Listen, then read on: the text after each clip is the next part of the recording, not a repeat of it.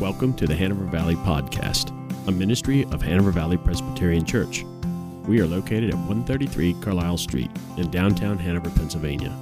Check out the rest of our website at hanovervalley.org. Thank you for listening. Turn to Luke chapter 4. We're going to continue in this series on the life of Jesus, a biography written by Luke, who also wrote the book of Acts, sort of a sequel to the work of Jesus, but showing us the person of Christ as he understood him, to help give an orderly account of this person. So let's look at this next section in Luke chapter 4, starting in verse 14. You can be following along, and I'll read it aloud.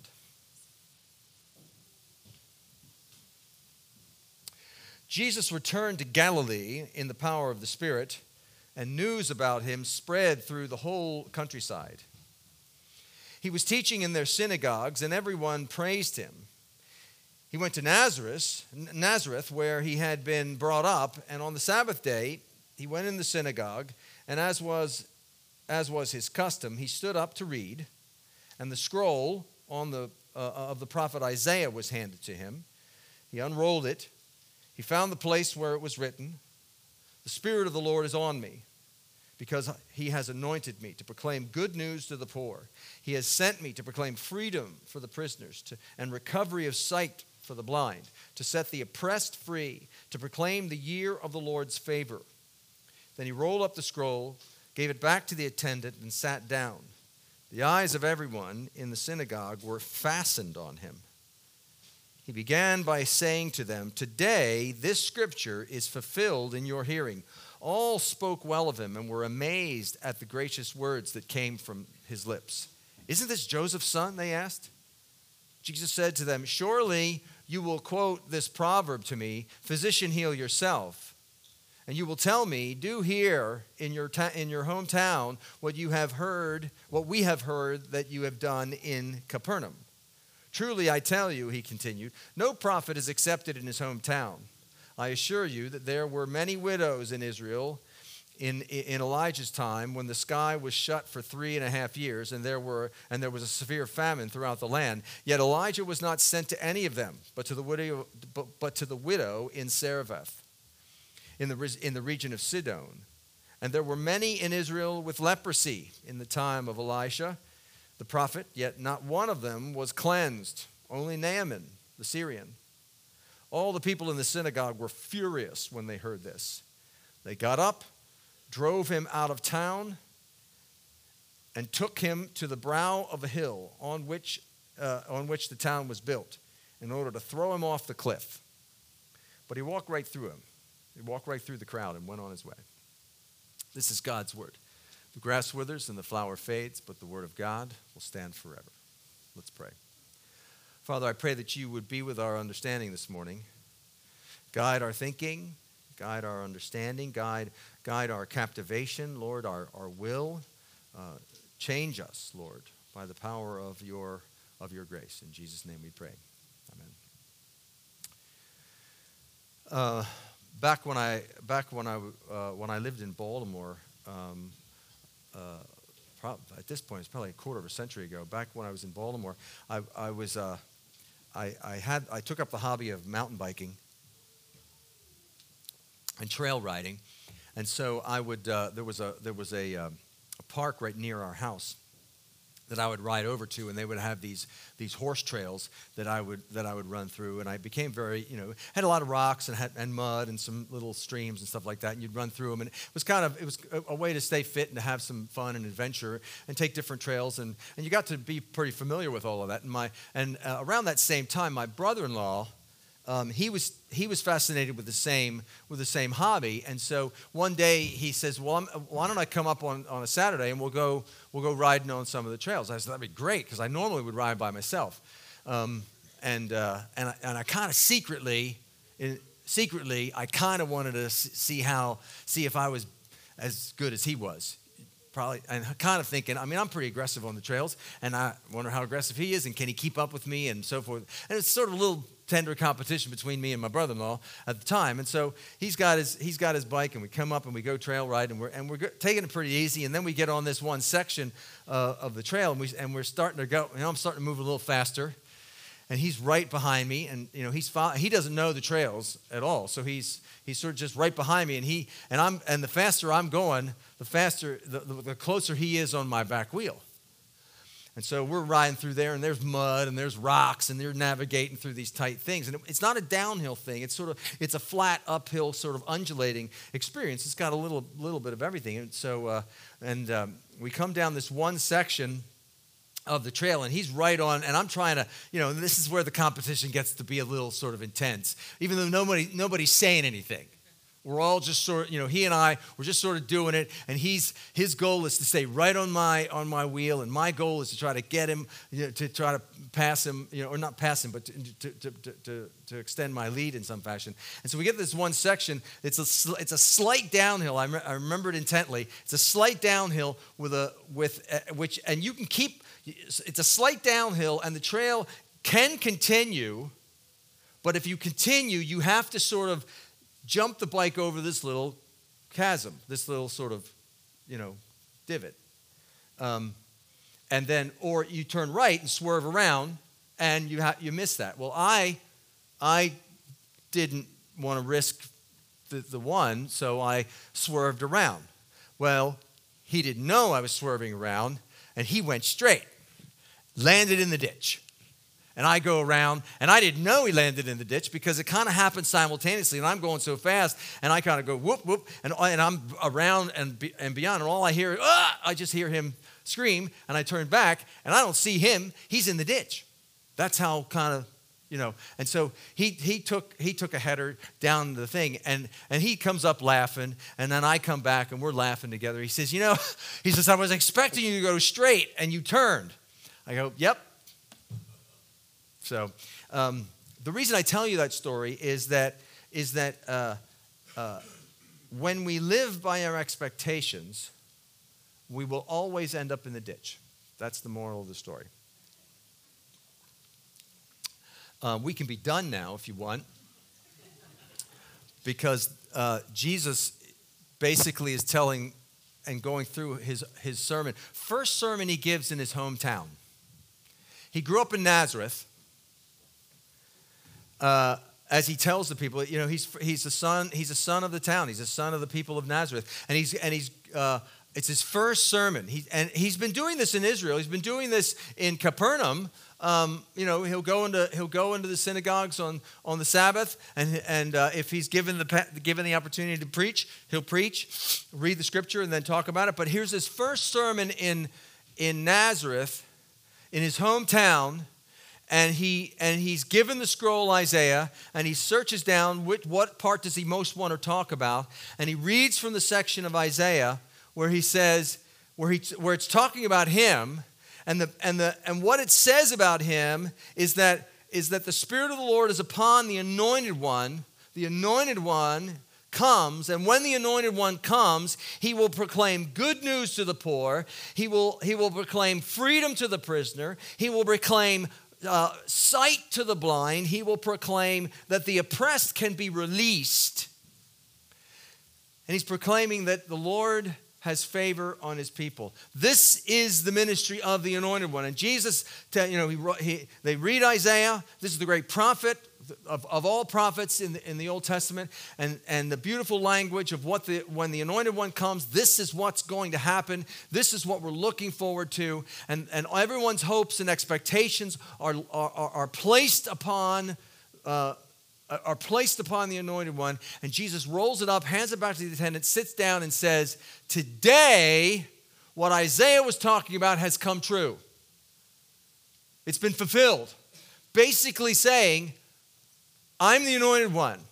I've come to proclaim freedom to the prisoner. I've come to proclaim God's favor to his people. I've come to change everything. All of your expectations that you've hoped for are fulfilled now in this process. And the response of the people is they're astonished. They're astonished because they say, he rolled it up. Today it's fulfilled, and all spoke well of him. They were amazed at his gracious words that came from his lips, and they were like, isn't this Joseph's son? Isn't this the boy who grew up? Isn't this the carpenter's son that we saw running around town? He's the anointed one? This is what he's come to do? And then Jesus gets to the sermon.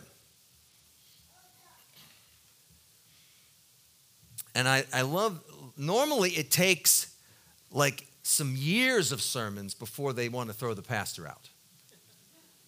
They wanted to not just throw him out, they wanted to throw him off a cliff. I know some of you may have wanted to throw me off a cliff sometimes. But that's probably more an indication of getting it right than getting it wrong. Because Jesus unpacks the text, and the way that he unpacks the text is by going back and saying, the same thing that's happening now has been happening since the days of Elijah and Elijah. This is not a new problem. The reason that they were excited about what Jesus was saying is, come to set prisoners free, fantastic. Come to restore the sight to the blind, fantastic. Come to proclaim good news, to ending poverty, overcoming the oppressors of this world, proclaiming that God favors his people. We're all about that. That was their expectation. And what they were expecting was, Jesus, get us back to the good old days where we, the Israelites, are your favored people, where we're the center of the universe, where God is at work in us, and where we can see some of the miracles. And some of the stuff that they were talking about was, Jesus says, you're going to tell me, do in our hometown the same stuff you've been doing in Capernaum. We want to see some of the miracles. Heal our people. Restore the sight of the blind of some of our blind people. Tell us that we're favored by God. Affirm us in that capacity, just like you've been telling all those people in Capernaum.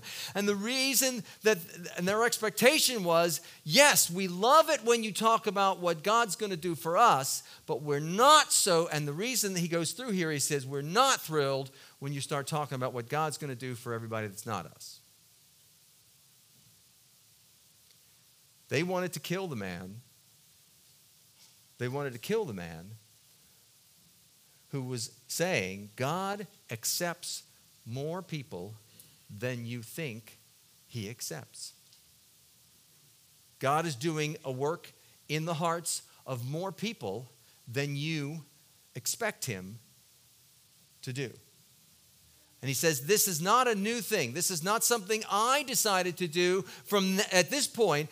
So the Capernaum was on the outside. Capernaum was not the center of God's people. Where Nazareth and Israel and Jerusalem were the center of where God's people were. And so, what they were saying was, we want to be the center of God's attention. We want do this for us. We get that God accepts us, but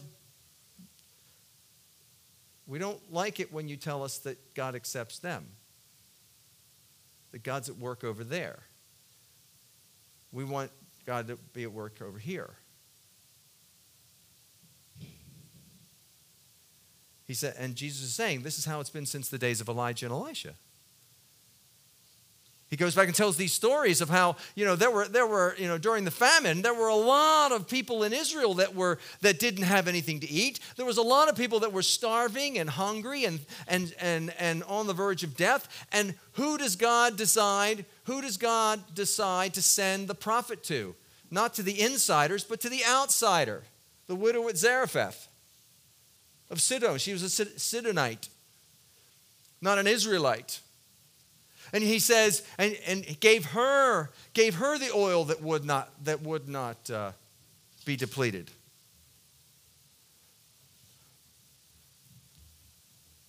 God's looking to change not just to change the insider Israelites, but to change the world. That when Isaiah was talking about proclaiming grace, proclaiming freedom, proclaiming release and favor, he was talking about that to more than just the people of Israel, to the insiders. And we're all, and there's a sense where what Jesus is describing, he says that's all well and good until God doesn't do what I expect him to do. And isn't that the way it is? Isn't that the way it is in your life? At least my limited exposure to human experience is that when my expectations aren't fulfilled, there is trouble. There's when things don't go the way I imagined them to go. I talk about my wife and I talk about the concept of God taking a left-hand turn, and the idea being it's the same sort of left-hand turn that I took on the trail. And so when God takes the left-hand turn and I end up in the ditch, it's not because why why I end up in the ditch when God takes the left-hand turn, and why I get a little angry at God for turning left when I thought he was going to stay straight or turn right, is because I'm more interested in the trail I want to have than the trail he's carving for me. That if I'm more focused on what I expect him to do for me than focused on following him, then I always end up in the ditch. And in the ditch, by that, what I mean is yelling and screaming and hurt and damaged and upset and angry and despondent and fearful and in a dark place because I was more interested in the way I was planning out the trail, planning out the pathway, than simply staying close to Jesus' back tire. Just follow me, Jesus said. Just follow me. Follow me and I'll make you something. I'll turn you into something that you've never imagined. I'll give you your heart's desire. Just follow me. Don't, and my limited exposure, when the little marriage counseling I do, most marriages are that are strained, and every marriage is strained in some respect across the spectrum. And it's rare that a marriage shouldn't need some level of counseling at some point in your experience. Human counseling is necessary at some point in human experience. At what level? But most marriages are straining because they're living through unrealistic, failed expectations. I say all the time, expectation is the chief way to destroy a marriage. We should, we talk about the concept of, and I mentioned it here on Sunday morning, when we talk about the concept of when we love each other, love is meant to be a one-direction experience, not a two-direction experience. So meaning, when I say one-way love, what I mean is we love with no expectation of what will come of it. And you might be releasing your expectations of being loved in return. In other words, when I get my wife flowers, I'm not expecting her to buy me something in return. But there are times. I'll share with you an instance that we had a while back. Is that I've been often when my wife is strained. I'll give you a personal illustration. Often when my wife is strained, she's sharing her strain, and I encourage that, get it out. Tell me what you're struggling with, and she'll tell me what she's struggling with, and it comes out, and she's overwrought by either finances or the children or the struggle with her parents and health issues or doctors or how we're going to get all the details worked out about a particular situation, and she's spilling over, and I'm going, great. Tell me all about it, and I'm there, and I'm trying to love her one way, one direction. This is her moment. I don't need her to respond in any fashion. I'm just here for her, and I'm trying to love the way we talk, which isn't just in deeds but in emotions. So it's not just not just trying to fix it, but I'm trying to say it's going to be okay, baby. love you, and just embrace. I'm getting it. I'm doing the best I can. And if you're in the moment, you look at that and man, that guy is so good at that whole thing. He's offering encouragement and affirmation, and he's providing warmth and acceptance, and he's offering solution, but not trying to fix her in some capacity. He's not telling her anything's wrong. He's just embracing and all that. And I can do that for, 10, 12, 15 minutes, and nothing changes in her. She's still as upset as she was when she started. And then I start getting angry.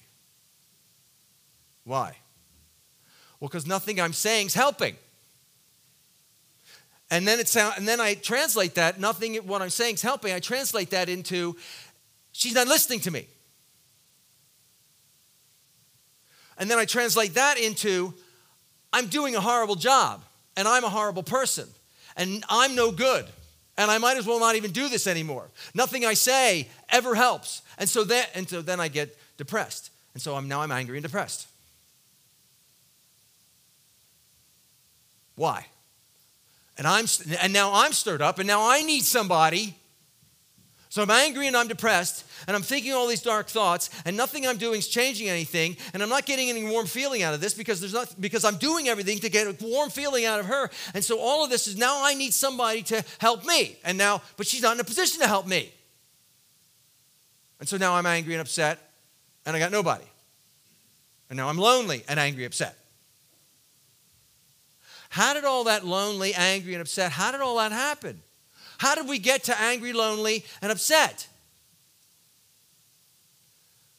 Because I expected to get a result from the love that I was giving her in the moment. And when I didn't see my expectations fulfilled, my failed expectations, when I don't get what I expected, the loss of that expectation is so grievous, it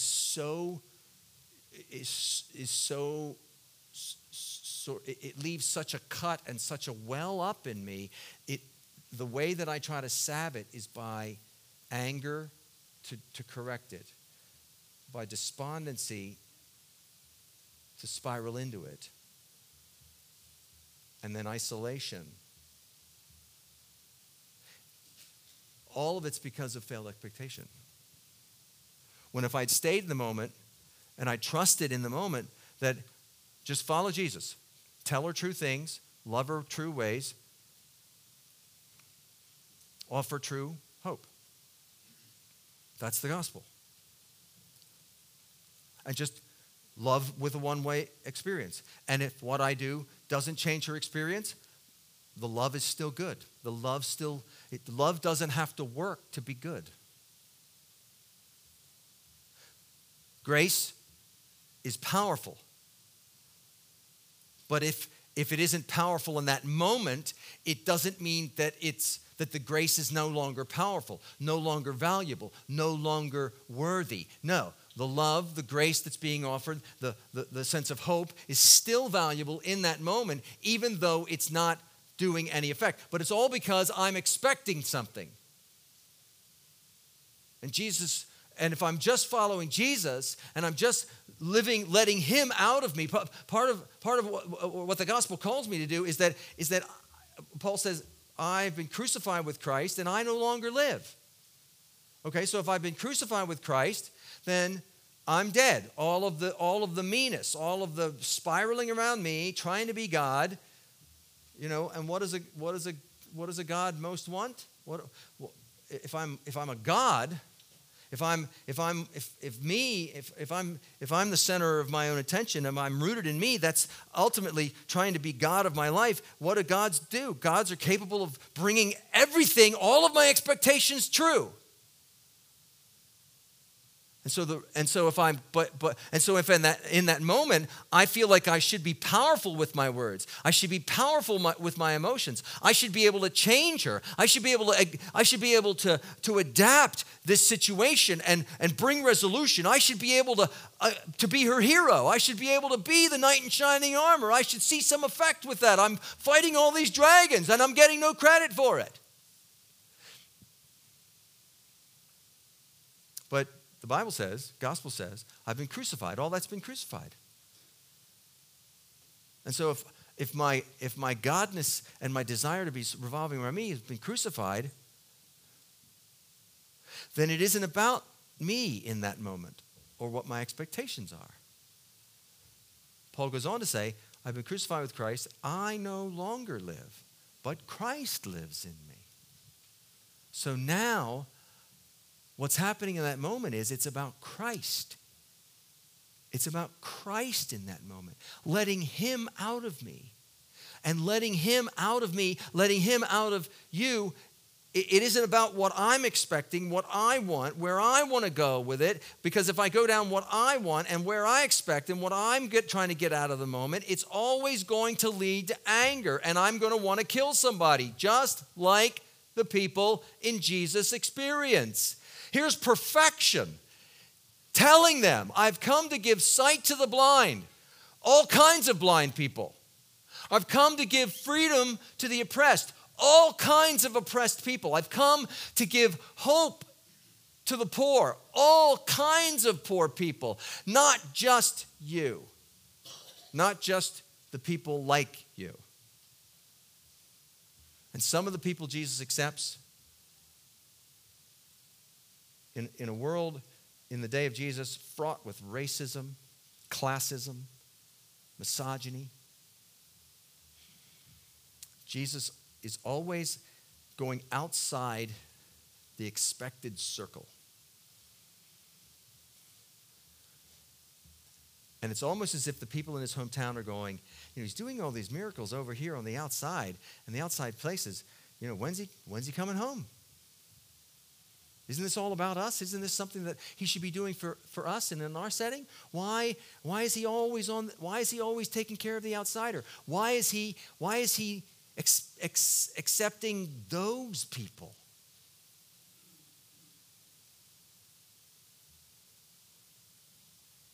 See, they're still learning. This is in chapter 4. Luke's giving us just the early stages. People are still getting to know who he is and what he's all about.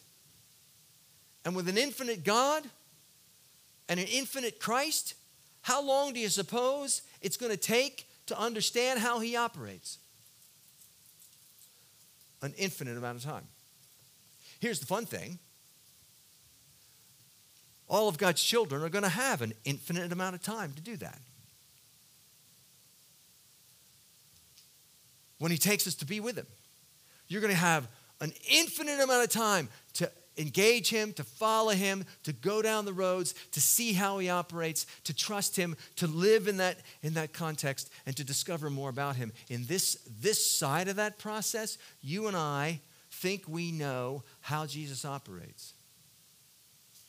And so we're hauling down the trail right behind Jesus. And he says, and he knows there's a ditch up there. He swerves right around it. And we jump right in it because we expected him to keep moving in the same direction when he says, just stay, don't keep your eyes on the trail, keep your eyes on me. Keep your eyes on me. And what he's saying is, my grace, all the promises that are mentioned here, good news to the poor, freedom to the prisoner, sight to the blind, all of these promises are far more encompassing than you ever dreamed. Far more, that his work of renovation in this world is far more comprehensive than you ever dared hope. The kind of change that Jesus is after is not just to help his people become lovers of our enemies. That's what it says in the Bible. Love your enemies, right? He's not just trying to turn his people who get him into lovers of enemies. He's trying to turn enemies into his children. He's trying to turn the people who are furthest from him into people who are closest in the network. And the people who were closest to him, the people who knew him best at this point in a human capacity, his hometown people, they did not get this. The people you'd expect to accept Jesus, regardless of the crazy things he was saying, would be his family, would be his neighbors, would be his hometown crew. And they rejected him. They were ready to kill him. Because they could not put Jesus,